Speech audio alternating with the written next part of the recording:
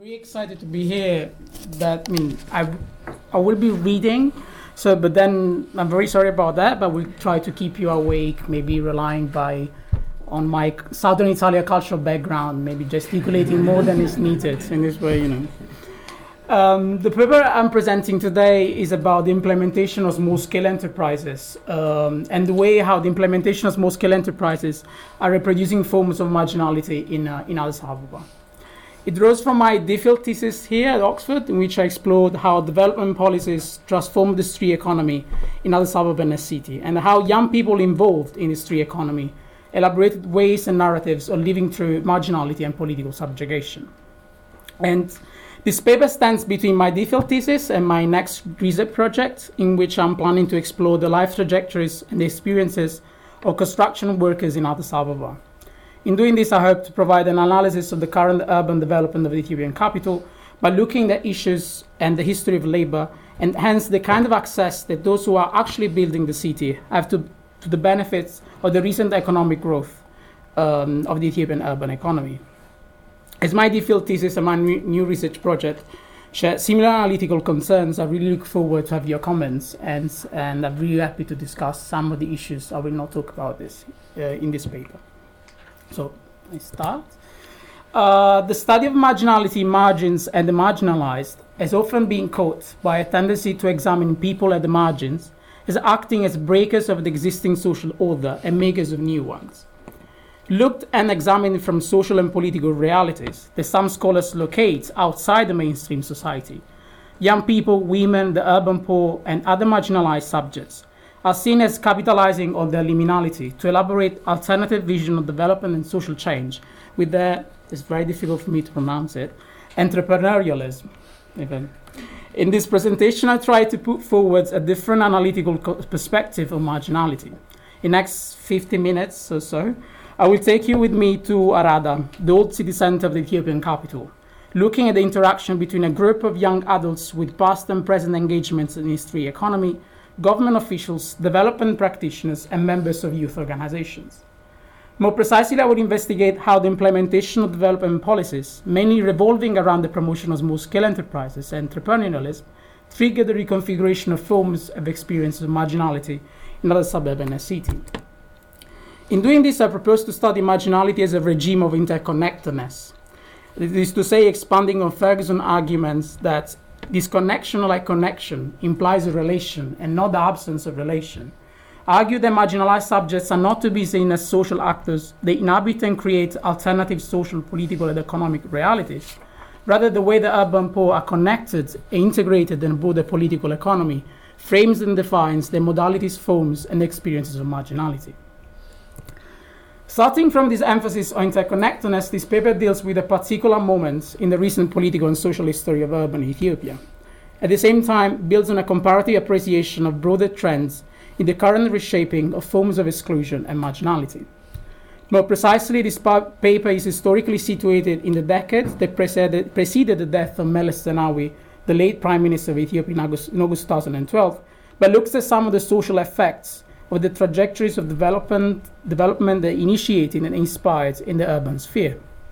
Secondly, I examined the promotion of small-scale enterprises in Addis Ababa and a city as a process that is broadly related to the reorganization of labor affairs in the neoliberal age. To start with, it's important to point out that where state institutions and development organizations are disengaging from supporting welfare for the poor, entrepreneurialism is being preached and praised as the skill that holds the key to survival and social improvement. Within this neoliberal vision of poverty reduction, the promotion of micro and small-scale enterprises has become a common component of the policies towards poverty and employment worldwide. In the early 1980s, the experiments of microfinance in Bangladesh, and later on throughout the 1990s, the focus on small and medium enterprises in emerging Asian economies, came to suggest development organizations that providing finance services to the poor and encouraging entrepreneurship consisted of a valuable and viable strategy of poverty reduction. Since then, the microcredit and microenterprise have risen in the international development agenda. Between 1989 and 2003, the World Bank allocated more than $10 billion to micro and small-scale enterprises programs. In Ethiopia, in 2006, The Industry-Urban Development Package formally set the policy measure for the promotion of small-scale enterprises as means of poverty reduction. A budget of more than 5 billion Ethiopian birr, something like $300 million, was supposed to be allocated to support more than 1.2 million beneficiaries with credit services. This is what the policy says in terms of numbers. On top of this, government local institutions are supposed to play a role in the provision of training and business facilities. Small-scale enterprises, the policy stated, were envisioned to become the backbone of a participatory and integrated urban development. In the years that followed, in fact, some of the micro and small-scale enterprises have been directly involved in the construction of low-cost housing.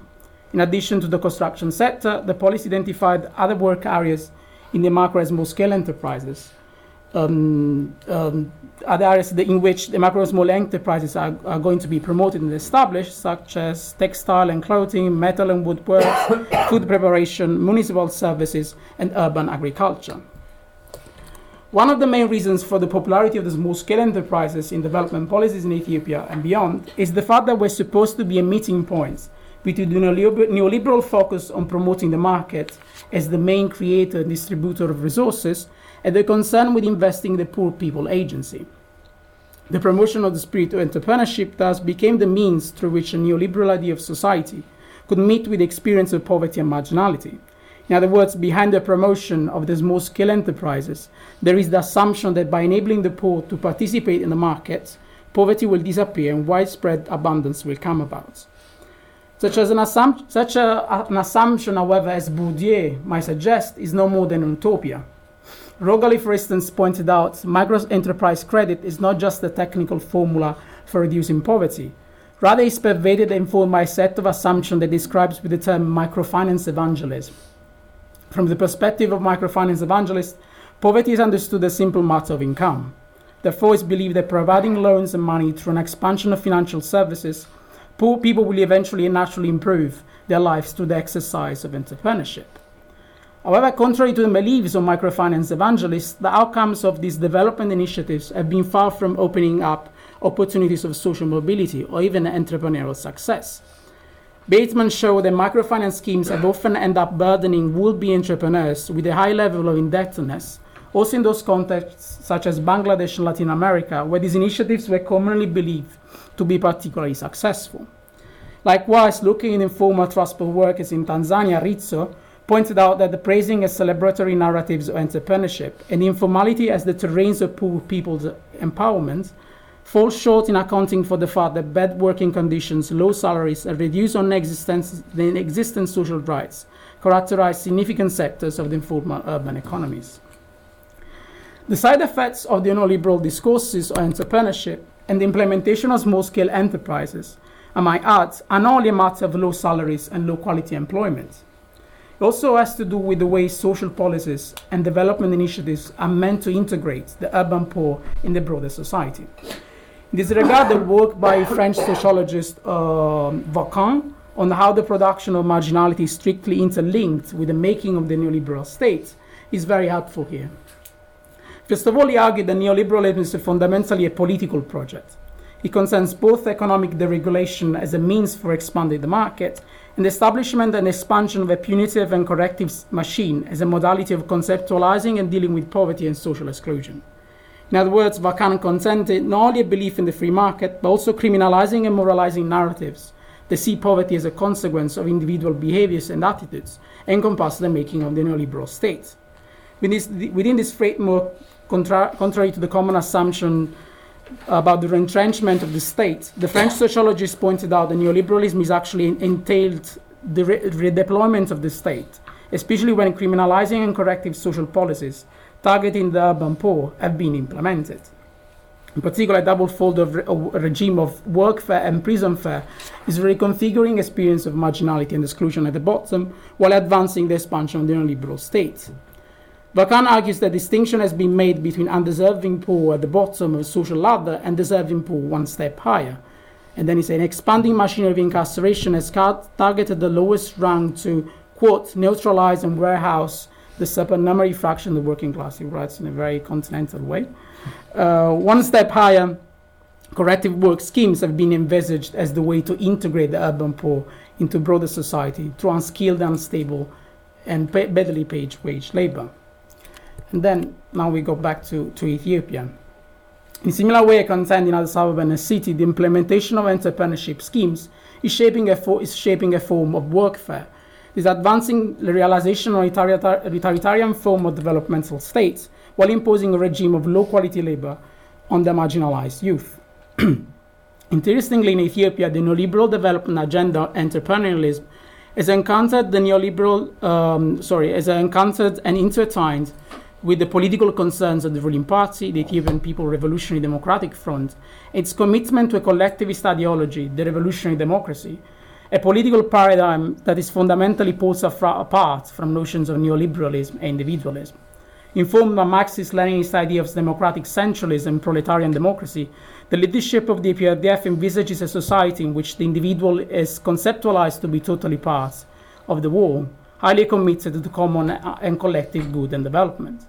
Secondly, after the relative success of the opposition parties in the 2005 national election and the street demonstrations that took place in the post-electoral period, the ruling party adopted more pervasive strategies of political surveillance. The circumstances shaped the implementation of entrepreneurial schemes. The promotion of small-scale enterprises, in fact, provided local government officials with an institutional tool to control and mobilize the unemployed youth, believed to be the very protagonist of 2005 riots and demonstrations. Put differently, by providing employment access to microfinance, as Human Rights Watch reported, the EPRDF successfully politicized the development machine, coming to expand its ability to control and mobilize the local population. At the same time, as we will see shortly, these development initiatives were demarcating a place for the poor within a hierarchical idea of society that both the neoliberal emphasis on entrepreneurship and the collectivist visions of the EPRDF political ideology were contributing to define and realize. In the time that is remaining, I will describe how the promotion of small-scale enterprises was imposing a particular regime of marginality and interconnectedness on Addis Ababa marginalized youth. I will explore the narratives and discourses of government officials. Also, I will examine how young people themselves involved in these programs made sense and navigated, then being connected to, integrated in the making of a revolutionary, democratic, and developed Ethiopia. In Addis Ababa, the construction of Dubai-style steel and glass buildings and the increased availability of resources and goods in the local markets have triggered the expectations and desires of social mobility and material success. Also, a range of discourses have been shaping how success is narrated and conceptualized in the public arena. For instance, the time of my fieldwork between 2009 and 2010, newspapers, editorials, NGO life skills training, and talk shows that youth organizations organized with their members focused on the virtues and attitudes of successful businessmen and citizens, to imagine ways and modalities of engaging with and having access to the benefits of the recent economic growth. In a similar way, civic textbooks taught in school and increasing literature on self-help and entrepreneurship, which were dominating street bookstores, were providing and indicating formulas for achieving success. For instance, not far from my field site in the poor neighborhood of Ribakantu, which in Amharic means shouting in vain, the name of the neighborhood, Dr. Verotao Bezabia Sefa at his Genius College, a school of entrepreneurship, that basically was charging quite a lot of money for his entrepreneurship training schemes. On the gate of his school, there is this sentence, "Development is not by chance, it's a matter of a choice." Another sentence reads, "A poor man is not a man without money, he's a man without a dream." When I interviewed Dr. Verotao, he presented himself as intending to be the richest man in Ethiopia. He told me about his book, Entrepreneurship, an Engine for Sustainable Growth, Development, Prosperity, and Good Governance. In the introduction, Dr. Verotao emphasizes, blaming others for our personal failure is what non-achieving people often do. Failure doesn't require explanation. The world doesn't have time to listen to failure explanations. It has a lot of success stories to listen to. Within this broader repertoire of narrations of entrepreneurship and imagination of social success, the implementation of small-scale enterprises, however, didn't necessarily aim to provide the urban poor with an opportunity to have access to and enjoy the material wealth and abundance that, for instance, the city had come to offer.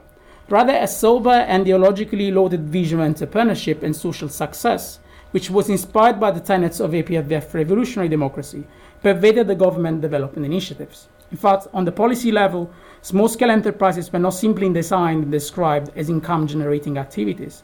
They were tools to encourage a broader and larger participation of the population in the realization of urban development. That's the way the policy was describing it. From the perspective, the participants in micro-enterprises schemes were not supposed to be individual and individualistic entrepreneurs, but development-oriented investors or constructive investors, whose business activities were to serve the broader economic development of the country. As I came to understand while spending time with government officials at the local level, one of the top priorities of the implementation of micro-enterprises consisted in encouraging and creating such a collective entrepreneurial ethos in the broader society. The Messier, the secretary of the local branch of the EPRDF in Kebele, which is the lower administrative unit of the Ethiopian state, told me that the government developed initiatives were not aiming at providing opportunities for enrichment to single individuals, and that small-scale enterprises were not supposed to be accumulating wealth.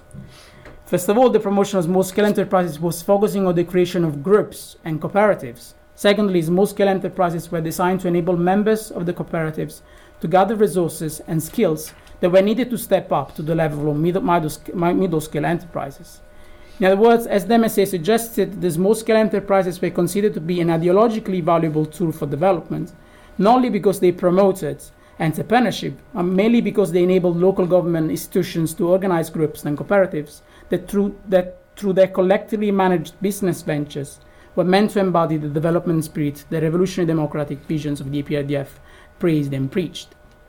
Working around one of the bazaars that Kebele had organized to showcase the activities of the small-scale enterprises, Teshome, the manager of one of the local youth offices in my field site, synthesized the ideological underpinnings of the promotion of small-scale enterprises. They say, in Ethiopia, we follow a revolutionary democracy rather than a liberal democracy.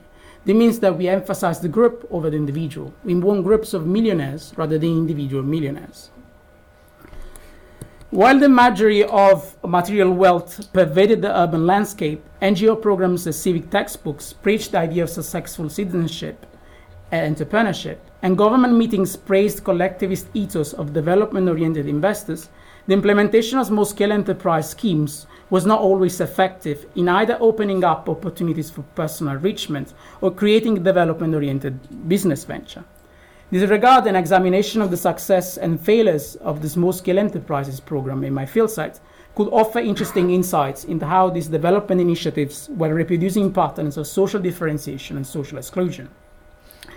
Kazin was a member of the Youth Forum, one of the youth organizations that aimed at bridging the gap between the youth and the government institutions. When I met him, he was in his late teens. He had just started the training program for producing stoves. An Italian NGO, COPI, Cooperazione Internazionale, had funded initiatives, and the local government office provided the facilities and the trainers. Kazin was one of the trainees selected by the Kebele officials, the government officials, because of his membership in one of these youth organizations. Asked him what he thought about his future. Kazin had a diploma at the vocational college as an electrician, and he wanted to invest in this. And he said, I want to be a businessman and a good technician. His plan was to produce stoves for a while in order to gather resources that would allow him to engage in a more profitable business as an electrician. After the training ended, Kazin and his colleagues began working on the stove business. When I met him a couple of months afterwards, things were not going well for Kazin. Initially, 15 people had been involved in his enterprise. After a few months, they were already down to 10. The others had gone to work as shoeshine boys or to sell gum and cigarettes on the streets. They were earning, they told me, between 30 or 40 birr a day, something like 1.8 and $2.4 a day, which was much more than Kazin and his colleagues were earning. And then he told me, in the last days we made 50 birr, which means like $3. It means 2.5 birr a day for us, which is like a few cents. It's not even enough to pay the coffee that I'm drinking now with you. Met Kazin several times in the following months, and things were not going any better. And then he told me, Copy, the Italian NGO, lied to us. We don't have money to go on. They even tried to make some market linkage, but it didn't work out.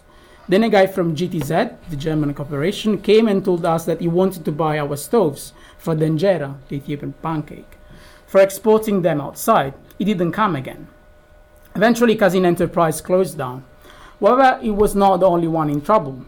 Other small-scale enterprises were going through similar issues and challenges. Local government officials had also been promoting entrepreneurship for women by setting up small-scale enterprises in catering and food processing. I interviewed some of the women working in these small-scale enterprises. One explained to me that the Kebele, the local government office, was not helping them at all. And she said, our Kebele is weak. We talk about democracy. This exists only in theory. If Meles will come here, I will tell him everything.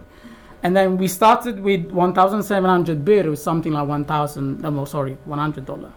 We shared the cost. We brought from our houses all the stuff that you see here. She was indicating tables and chairs and everything. And we have just money and food for our living. We are not going forward. A woman working in another small-scale enterprise complained that the place that the Kebele had provided for them was too far from the main roads, so the customers could not easily know of their existence. And she said, there is no business around here. The relative failure of these cooperatives, however, was to some extent in contrast with the success of other enterprises. These were those very few enterprises that had been established at least 2 to 3 years before I started my fieldwork. These were mainly composed of people who were already in the business at the time they formed government-supported small-scale enterprises. Among this was Rashid Enterprise. Rashid is in his late 20s, is a carpenter, he's also an active member of the Youth Forum, one of these youth organizations. And he was always holding a book on entrepreneurship when he was talking to me. His cooperative was established in 2007.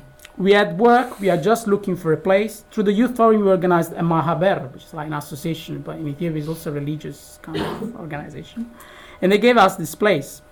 In the years that followed, Rashid and his colleagues applied for a loan of 25,000 birr, is something like $1,500. They used the money to produce furniture for a construction project that the government assigned to them. When asked him how the business was going, he replied, well, we are not giving work in government projects, we do by ourselves. We sell to a showroom in the city. I got a good experience in this. I've made some connection with rich people. A certain group of successful enterprises is to be found on the street, the cooperatives of parking guys, or rather car attenders. The parking guys had been expressly established in 2008 to give jobs to the unemployed youth. The reasons for their success lie in the fact that they didn't need any capital, facilities, particular skills and training. Caleb, who is a member of the Youth League, that is the youth wing of the ruling party, is also a member of the Youth Association, that is a mass association whose aim was to organize activities and cultural events for the youth. He himself was also manager of a cooperative of parking guys in my field site. And he provided me with an interpretation of the success of the parking guys. And then he said, you just need some money to print the tickets, and then everything is human labor. Thus stressing that working as a parking guy was actually much better than engaging with other microcredit activities such as food processing, carpentry, metal work, and chicken breeding, or whatever, all needing capital and training. However, the other side of the coin was that being a parking guy didn't pay very well, in absolute terms. Members of another cooperative, that some of my key informants, Ibrahim and Said, whose stories I will tell you later, were earning something around 400, 800 birr a month, something like $25 and $48 a month. Another group in my field site was earning less than 250 birr a month, something like $15 a month. These were far from being desirable salaries, but many people among the parking guys appreciated the fact that this was stable money they could rely on every month. The successes and the failures of the old and new enterprises are extremely relevant in order to understand the actual impact of government social policies on marginalization. It's clear that small-scale enterprises were not necessarily opening up new social opportunities. Rather, their implementation was reproducing pre-existing patterns of exclusion and social differentiation. In this regard, the success of Rashid lies in his ability to use and mobilize the resources provided by the Kebele to build on his pre-existing skills and networks in the carpentry business. In the case of Kazin and the women of the catering cooperatives, the establishment of small-scale enterprises didn't open up new opportunities because the new entrepreneurs had no networks and resources to build on. All they had was the local government office.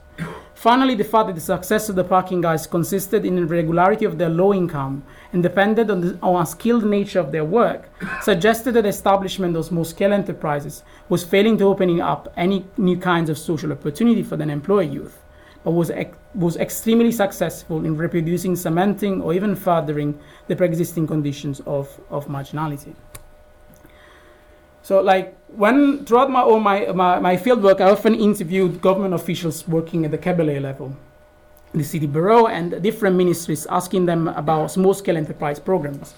I wanted to bring my case study to their attention in order to show the contradiction of the programs they were implementing. I soon realized the contradictions in these development initiatives were indeed visible and evident to them. However, government officials explained the failure of the small-scale enterprises by evoking the alleged lack of determination and spirit of entrepreneurship of the youth involved in these programs. For instance, after I talked about some of the failures and contradictory successes of the small-scale enterprises in my field set, the official who worked for the microcredit and small-scale enterprise agency at the city level responded, "Yes, I know, this is not good, is it? These guys don't have a vision." Other government officials gave me similar interpretation. When I went to the youth office at the city level, government officials engaged in a conversation about the fact that many young people are not interested in working hard. What young people want, one of the employees said, is to gain money and profit immediately, and for this reason, they often easily get frustrated because he concluded intensive work is needed to run these enterprises. Interestingly, the explanation that government officials were giving to account for the failure of the small-scale enterprises mirrored the narratives that they themselves were using to describe why young people were not engaging with government employment programs in the first place. Speaking of wrong cultural attitudes and lack of motivation, government officials portrayed the unemployed youth as being the only ones responsible for their poverty and exclusion. In a similar way, by referring to the lack of entrepreneurial skills and attitudes, the working youth employed in government's small-scale enterprises were blamed for the persistence of their condition of marginality. The resilience of these narratives of the lazy unemployed youth and the indecisive working youth, I argue, was rooted in the broader, wider understanding the government institutions had about marginality and exclusion, and more importantly in their assumptions about what a person should and could, what a poor person should and could do.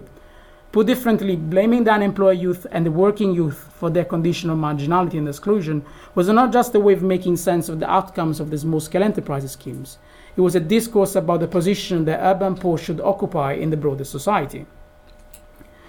To better appreciate this is worth considering the fact that government officials themselves, when they were not preaching about the bad attitudes of the urban youth and praising the employment opportunities that the local government was offering, were fully aware of the fact that these jobs were not as desirable as they were portraying them to me and to the youth at the government meetings. For instance, when I asked government officials if they themselves would be willing to do work as a parking guy or squaring stones in a government construction site, some of them suddenly became very frank with me. A cabinet official that I met at the Sub-City Youth and Sports Office replied straight away, "I can't do this." Another in a more defensive way replied, "Well, the way towards the office is open. These guys, perhaps some guys at the construction sites have degrees. Could compete with them. Our job is difficult. Only the best get it." In this context, where government narratives were defining what poor should and could do, similar to what Vacan argued in his analysis of workfare and prison fare, the promotion of small-scale enterprises was reconfiguring experiences of marginality and exclusion, while advancing the realization of the political projects that encompass the making of the developmental revolutionary democratic state. In the words echoing Foucault's famous quotes on the failure of the prison, the establishment of small-scale enterprises failed to provide opportunities for social improvement, but they did succeeded in producing a specific type, politically and economically less dangerous and occasionally usable form of marginality. In fact, as de Messier, the secretary of a local branch of APIDF, emphasized and the outcomes of the small-scale enterprise schemes in my field suggested, these development initiatives were not meant to provide a means for social mobility for marginalized subjects. They were delimiting and demarcating the role that the poor had to play with the labor in the broader vision of revolutionary democratic Ethiopia. In this regard, while talking about cobblestone work, that is one of the employment opportunities that the government provided for the unemployed youth, mainly consisting of squaring stones for government construction sites. Teshome, the political official at the youth office, they told me about groups of millionaires, with a certain tone of cynical realism, made sense of this connection between giving bad quality jobs to marginalized subjects and delivering development. And they say many of these guys are drug addicts. They want the job and easy money. They work in the morning and they spend it at the chat bit. Chat is a mild stimulant. The chat bit is a chat chewing house. The behavior is difficult, but they are in the country, we cannot kick them out. As long as they are loyal and they work hard is fine. They are addicted, but the stones they are squaring are useful for development of our country.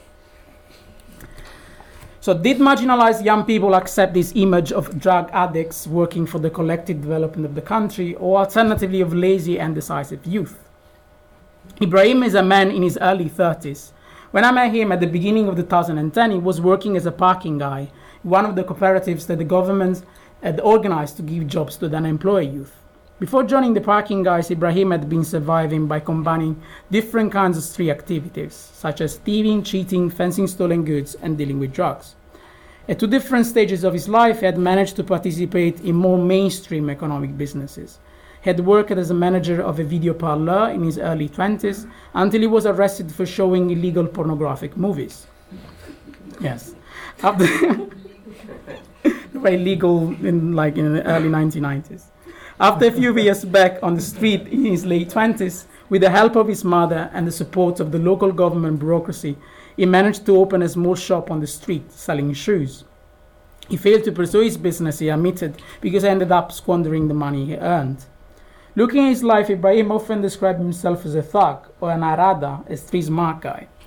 In his narratives and the ones of many of his friends and peers, smartness and toughness constitute the paradigms and social skills that were needed in order to navigate one's condition of poverty and exclusion, while elaborating ideas of self revolving around concept of respect and self-worth.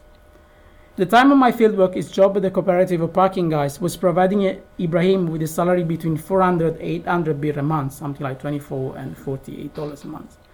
Although it enabled him to claim a form of economic independence from his parents in terms of food and enjoyment, including the purchase of chat, it was far from opening up real opportunities for social improvement. And then he told me, now we are all workers, Ibrahim said, to make sense of his current position as a parking guy in a small-scale enterprise. As I get to know him better of my time in Addis, I understood that with this sentence, Ibrahim was not necessarily saying that the small-scale enterprise parking guy transformed him from a thug into a worker. Ibrahim and many amongst his friends and peers, in fact, continued to see themselves as thugs and street smart guys and hustlers. Rather, by saying that they were workers, they were expressing a range of claims and requests. At the same time, they were making sense of the way government development policies have reconfigured the terrains of their social navigation. Looked from the streets of Addis Ababa in a city, the implementation of small-scale enterprises, in particular the institution of cooperative of parking guys, were perceived to be a tool in the hands of the local government bureaucracy and the ruling party to repress, control, and mobilize. The memory of the repression that followed the riots and demonstrations in 2005 was still alive on the streets of Addis Ababa. The death of 200 people and the detainment of 30,000 in Addis Ababa alone reminded Ibrahim and many among his friends that the ruling party had the capacity to repress and punish on a very large scale. Secondly, even though street life in Addis Ababa had historically constituted a terrain of political confrontation, repression, and mobilization, the politics of control of the ruling party after 2005 post-election violence was perceived to be a novelty because of its unprecedented pervasiveness. Indeed, the institution of the cooperative of parking guys was not the only component of the ruling party politics of the street. When I was in the field, groups of minibus touts were undergoing a government-led process of formalization that eventually transformed them in groups of private investors. Meanwhile, the local government bureaucracy had just established community policing committees that were mainly composed of members of the ruling party that functioned as a first source of information on crime and unrest in the neighborhoods. In this circumstance, in paraphrasing Vig, street workers coped in the political transformation on the street. In doing this, even though they didn't have access to any forms of social mobility, they at least were trying to gain a politically safe and secure position from which they could carry out their lives. Said, at the time of my fieldwork a parking guy in Ibrahim's cooperative, explained his reason for joining the parking guys. Said in the past had been a snatcher and knew that he would end up in prison if he continued to steal mobile phones on the street. Furthermore, his girlfriend was working in Dubai and he told me he didn't want to see her from behind bars when she returned. Hence, he realistically concluded, why should you steal if you can get the same money by working? Also, by describing themselves as workers, Ibrahim and his colleagues were elaborating narratives about the reconfiguration of their condition of marginality. They were refusing the rhetoric of entrepreneurship that characterized the narratives of government institutions and NGOs, while elaborating a range of claims and requests using notions and ideas of wage labor. It became clear to me when I attended the meetings that NGOs and government institutions organized to promote and discuss the initiatives with the local youth. Fundamental tension between narrations of entrepreneurship and claims for wage labor encompassed the interactions between development practitioners, government officials, and the local youth. Child Fund is an international NGO active in my field site, which alongside the support for entrepreneurship, provided scholarships and covered medical expenses for children enrolled in their programs. As one of the employees of this NGO told me, Child Fund aimed to address the problems of children and youth holistically. As part of defining the new projects, NGO workers held consultation sessions to listen to the ideas and suggestions from the local youth. I attended one of the meetings. The conversation between the development worker leading the session and the young people in the room became particularly dynamic when the issues concerning training, life skills, and employment opportunities were brought to the table. While the development worker tried to encourage debate about youth employment and income-generating activities without talking about specific individual cases, some of the participants kept on talking about themselves and making explicit requests to the development worker. One of the young men at the meeting, for instance, insisted that the Child Fund should have helped him to get a driving license. Another participant emphasized that what he thought was a contradiction in the development programs of the NGO. He explained that he had attended an entrepreneurship training scheme through Child Fund, but after completing the scheme, he had not been granted a loan to start his small-scale enterprise. He complained, "How could I work by just taking an entrepreneurship course without having the money to start my enterprise?" Finally, when a development worker asked the participant, "Let's say that Child Fund gives you training, what should we expect from you?" When Dimo, a former street hustler and a parking guy in his jokey style replied, "First give us the opportunity and then you will see." The debate between the development workers and the young people invited to consultation session should not be understood simply as an extension of a form of patrimonialism in the development industry. Development workers and the young people were not simply negotiating a potential relationship between partner and clients. Rather, the most obvious dynamic of the consultation session was the tension between two fundamental understandings of labor and employment. On the one hand, the NGO was offering life skills training as a fundamental aspect of the creation of I quote, a skilled and involved youth, unquote, engaged in business entrepreneurial activities. On the other hand, young people in the room were straightforwardly asking for jobs or training opportunities, such as obtaining a driving license in order to work as drivers, something more likely to provide them with opportunities for wage labor. The reason for this agreement, I emphasize, is not that young people at the particular meeting were lazy or not willing to embark in hard work entrepreneurial activities. Rather, it had to do with the fact that entrepreneurship schemes were not providing the results expected by either the development workers or the participants in the schemes themselves. Kazin, for instance, the young man I told you about before in his enterprise, could not get his head around the reasons why COPI, an Italian NGO that organized the training schemes in which he participated, was promoting these entrepreneurship schemes in the first place. A few years ago, the same NGO, Kazin told me, had organized other kinds of training schemes, mainly focusing on tourist management and food preparation. Some of his neighbors had joined the trainings and now worked as cooks with a salary that Kazin argued amounted to 3,000 birr a month, something like $180 a month. It was significantly higher than the money that he earned through his small-scale enterprise. The fundamental tension between the NGO drive to promote entrepreneurship and the young people expectation of wage labor was also present in the relations between the parking guys and government officials.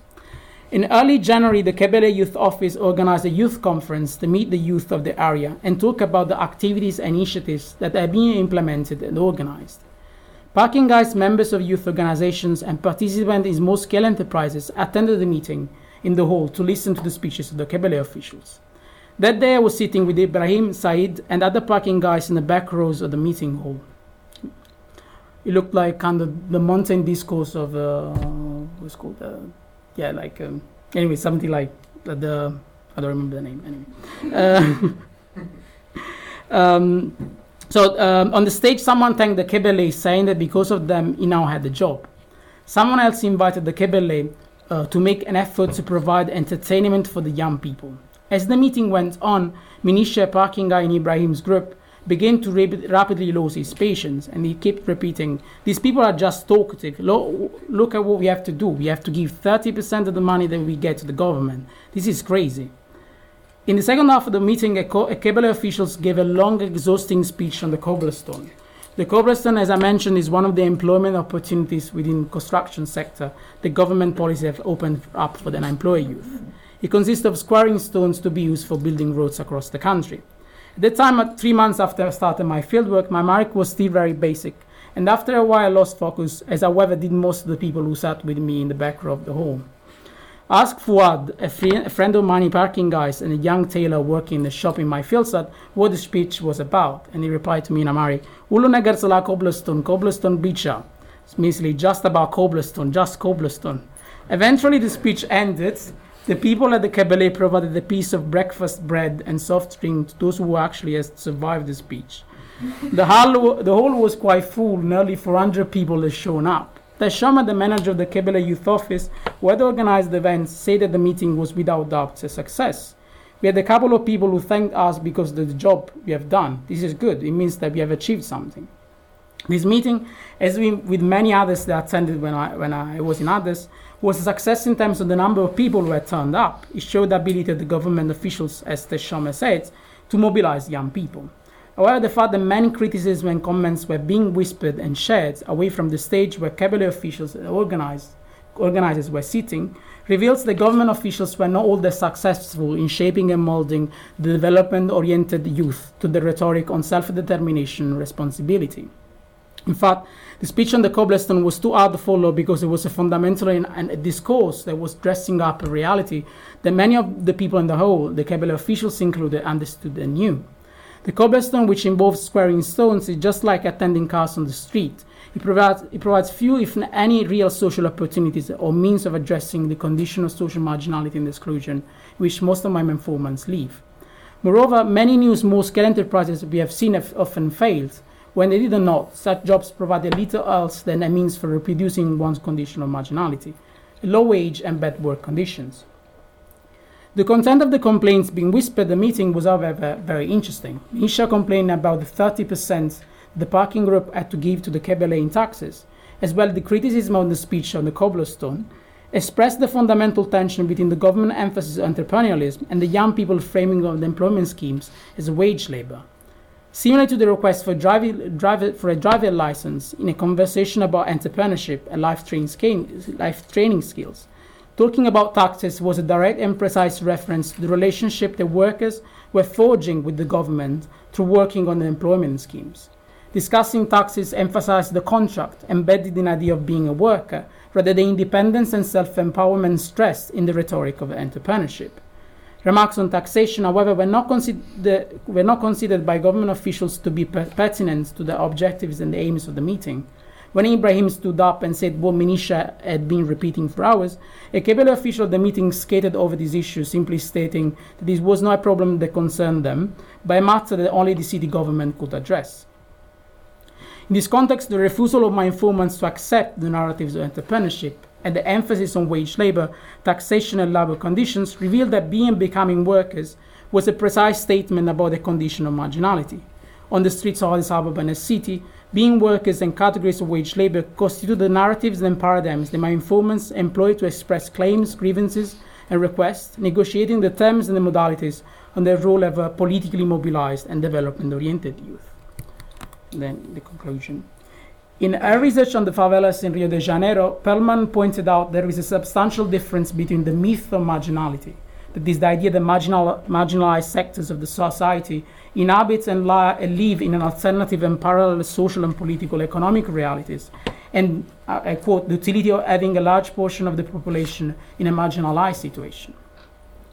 In this presentation, I argued that the emphasis on the liminal entrepreneurship of the urban poor does not only fall short in accounting for the way marginality is produced and navigated, but also risk buying into the neoliberal narratives, discourses, and policies that are actually triggering the current reshaping of exclusion. Secondly, I examined how the promotion of microfinance and small-scale enterprises schemes are resulting in the emergence of regimes of workfare. These are fostering the realization of political projects that are recrafting the configuration of power and social relations which the making of the state is grounded in the neoliberal age. Thirdly, my informants' refusal of narratives of entrepreneurship and the engagement with notions of wage labor reveal that marginalized subjects are expressing very clear grievances and claims about the nature of their condition of marginality and the kind of connections they have with the broader society. Our ability to discern between the myth of marginality and the marginality as a social and political process is central not only for our ability to understand power relations at the time of neoliberalism, but also to identify platforms for potential social change.